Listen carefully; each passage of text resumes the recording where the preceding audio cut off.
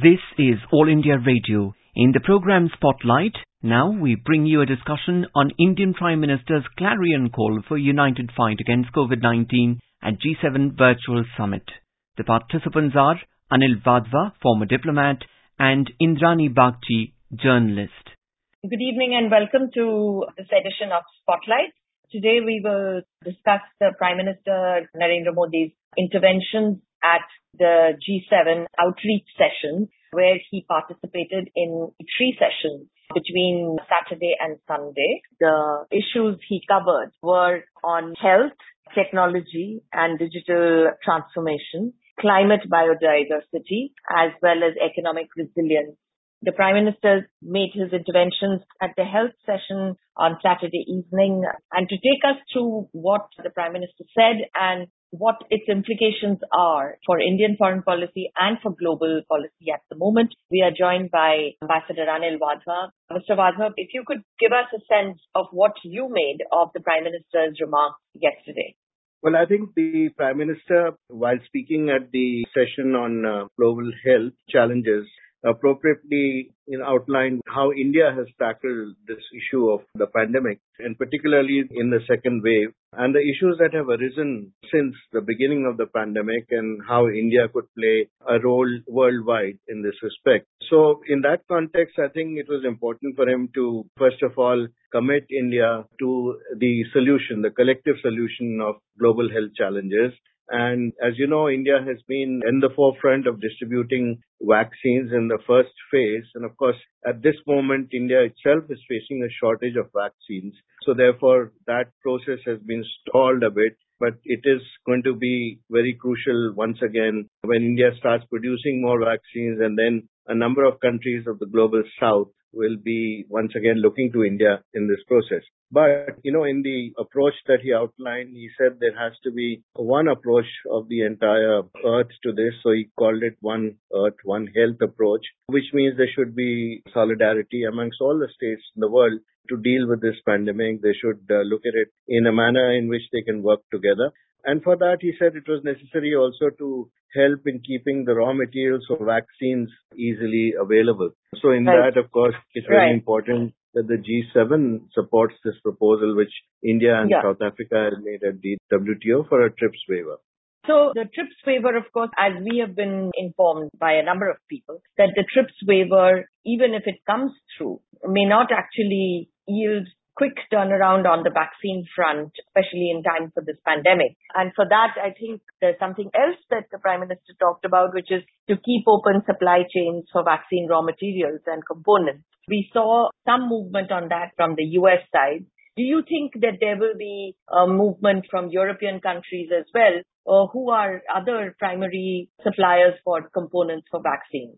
I think in the light of what has happened with the decision being taken in the United States quite recently to make sure that these supply chains are kept open, it is important for the Prime Minister to once again stress before the rest of the G7 countries that vaccine raw materials and components are very important in order that countries like India would keep producing more vaccines, not only for India but also for the rest of the world. And in that respect, I think there was clear support which was received from countries like France. President Macron was speaking on the first day of this summit where Prime Minister Modi was not there, but we saw that Prime Minister Macron supported the G7 going in that direction. So I think it's a good development, and I expect that the declaration would also talk about, support for this move or this proposal to keep open the supply chains for vaccines and raw materials.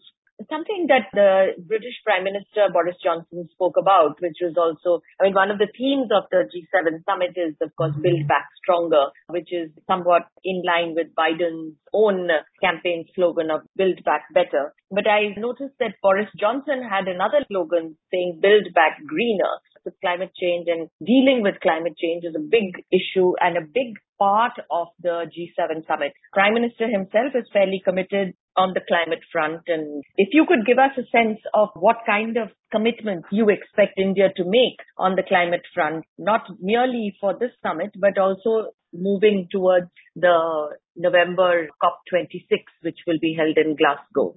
So as far as India is concerned, I think India has already made some significant announcements in the past. We must remember that one of the most important issues that India has been raising is about climate finance. And what we do expect today in the declaration is that there would be a movement towards a greater commitment from the G7 for fulfilling their promises of climate finance. Now, based on that, of course, India has made some announcements in the past, but given its current situation where it's grappling with the pandemic, I do not expect that there would be any dramatic announcement to be made in addition to what has been committed already. But of course, there would be a reiteration of what India has committed already in terms of carbon emissions. And there would be, an outlining of the steps that India has taken in that regard so that the Prime Minister would put forward his commitment to keep the promises that have been made already. He would definitely talk more about enhancing the alternate fuel plan as far as India is concerned and to be turning more into other than fossil fuels as far as climate change is concerned. I don't, however, see anything dramatic which is going to add to what India has committed already. Which is also interesting to go back to what you said a little earlier on the whole vaccine front. The G7 has committed to providing 1 billion doses of COVID vaccines to the global south. And I presume that India would be one of the main manufacturers of such vaccines to the global south, which would be in addition to the Quad commitment on another 1 billion global COVID vaccine. But there's something else that G7 summit is coming out with, which is quite interesting. It is another infrastructure plan, a global infrastructure plan for poorer countries as a sort of counter move to the Chinese BRI. How do you think that might play out? Yes, so I think this has been in the works for a while. And as we know, that the United States has already come out with more commitments towards infrastructure as far as the Indo-Pacific is concerned in the past. But, collectively speaking, as far as the G7 is concerned, the Build Back Better World project is aimed, squarely at competing with Beijing's $1 trillion Belt and Road Infrastructure Initiative. Because the G7 has been criticizing it, so have other countries in the region for saddling the smaller countries with unmanageable debt. Now, we know that the Blue Dot network that has been talked about for quite some time, and which was actually way back in 2019 for the Indo-Pacific between three countries, Australia, US and Japan at that point, has been talking about building on the G7 principles, and this is taking it a little further. The details have not spelled out on the first day, but I expect that there will be more details which will come out in the communique at the traditional end of summit communique when the declaration is made on the other policies. One of the things that the Prime Minister spoke about was the digital aspect of India's approach to COVID. He said India had adopted a whole of society approach to COVID and used technology and open source digital tools for contact tracing and for vaccine management. He's also offered to share this both technology and experience with other developing countries. Would that be part of the outreach that is envisaged, or would that be a purely an India initiative? Well, I think that's something which will definitely find a mention in the health part of the declaration. And I suppose the Indian example would be figuring in there, especially because it's been outlined in some length by Prime Minister Modi. But, the whole concept of contact tracing, etc., and using, digital technologies in that respect would require a cooperation between the developed countries, especially the G7, and then ultimately the G7 working with the G20 to make sure that this technology is available and these tools are available to the global south as well going forward if we have to fight this pandemic. So that's something which will figure also, I presume, at the WTO meetings, at the WHO meeting, which is coming up in the near future. And it would be definitely figuring in the G7 communique. So both China and Russia, but certainly China, has been fairly dismissive of the G7 summit and arguing that this is an old grouping and it doesn't reflect current realities. Do you believe that G7 actually has a future that is credible, or is this whole democracies and the transparent societies that pledge that everybody has made. Do you think that is sustainable in this current world situation? I think the G7 has a role to play, regardless of what China has to say about the G7, obviously, because China is not part of this grouping. So therefore, that criticism is to be expected because China expects to be there on the strength of its economic heft. But of course, this disqualification comes in because of other issues like democracy, etc. But at the same time, this time the G7 is going to also have a number of references to China itself, and that therefore is a reaction. That's the first point. Second point is if you look at what the G7 is going to come out with at this summit, I think it's much more significant than at the previous summit, at least comparatively speaking. Boris Johnson himself is launching a $500 million Blue Planet Fund to protect the oceans and marine life. Much of it go towards helping countries in the Pacific, Indonesia, countries like that, the littoral states in Africa. And of course, today's declaration on commitments to climate are also going to be significant. Also, we have a number of other issues. We already talked about the health declaration, but we also have, the Nature Compact, which is halting and reversing biodiversity loss by 2030, and then to global target to conserve or protect at least 30% of land and oceans by the end of this decade. So all these are very significant issues, and I don't think they can be overlooked. The G7 meeting will definitely have an impact going forward. There seems to be some disagreement between G7 countries on how to approach China. Not everybody seems to want to take a very confrontational approach to China.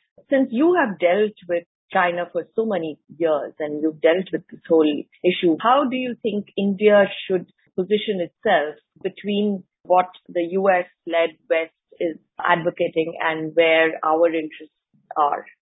See, as far as China is concerned, I think the main difference of approach is between the European countries, particularly Germany and Italy on the one hand, and then United States and Canada and France, for example, on the other.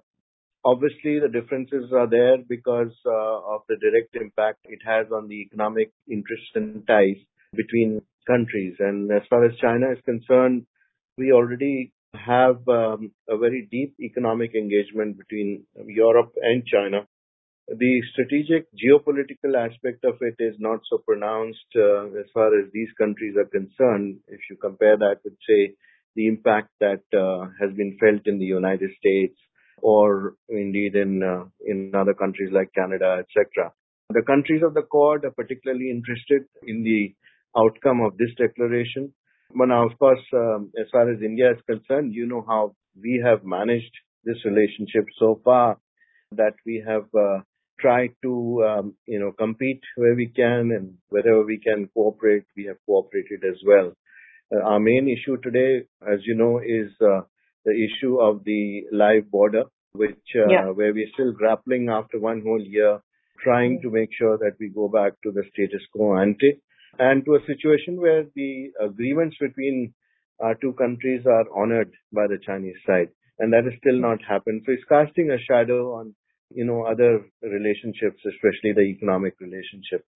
So I suspect that till that issue is not resolved, this relationship is going to limp along in a similar vein. And India will keep insisting on going back to status quo ante and to honoring the commitments on the border with China. Thank you so much, Ambassador Wadhwa, for all your insights. Thank you. Thank you. You were listening to a discussion on Indian Prime Minister's clarion call for united fight against COVID-19 at G7 Virtual Summit. The participants were Anil Wadhwa, former diplomat, and Indrani Bagchi, journalist. This program was produced and presented by the News Services Division of All India Radio. You can listen to it on our mobile app, News on AIR. This program is also available on our website, newsonair.nic.in. You may email your opinion about this program at airnsdtalks@gmail.com.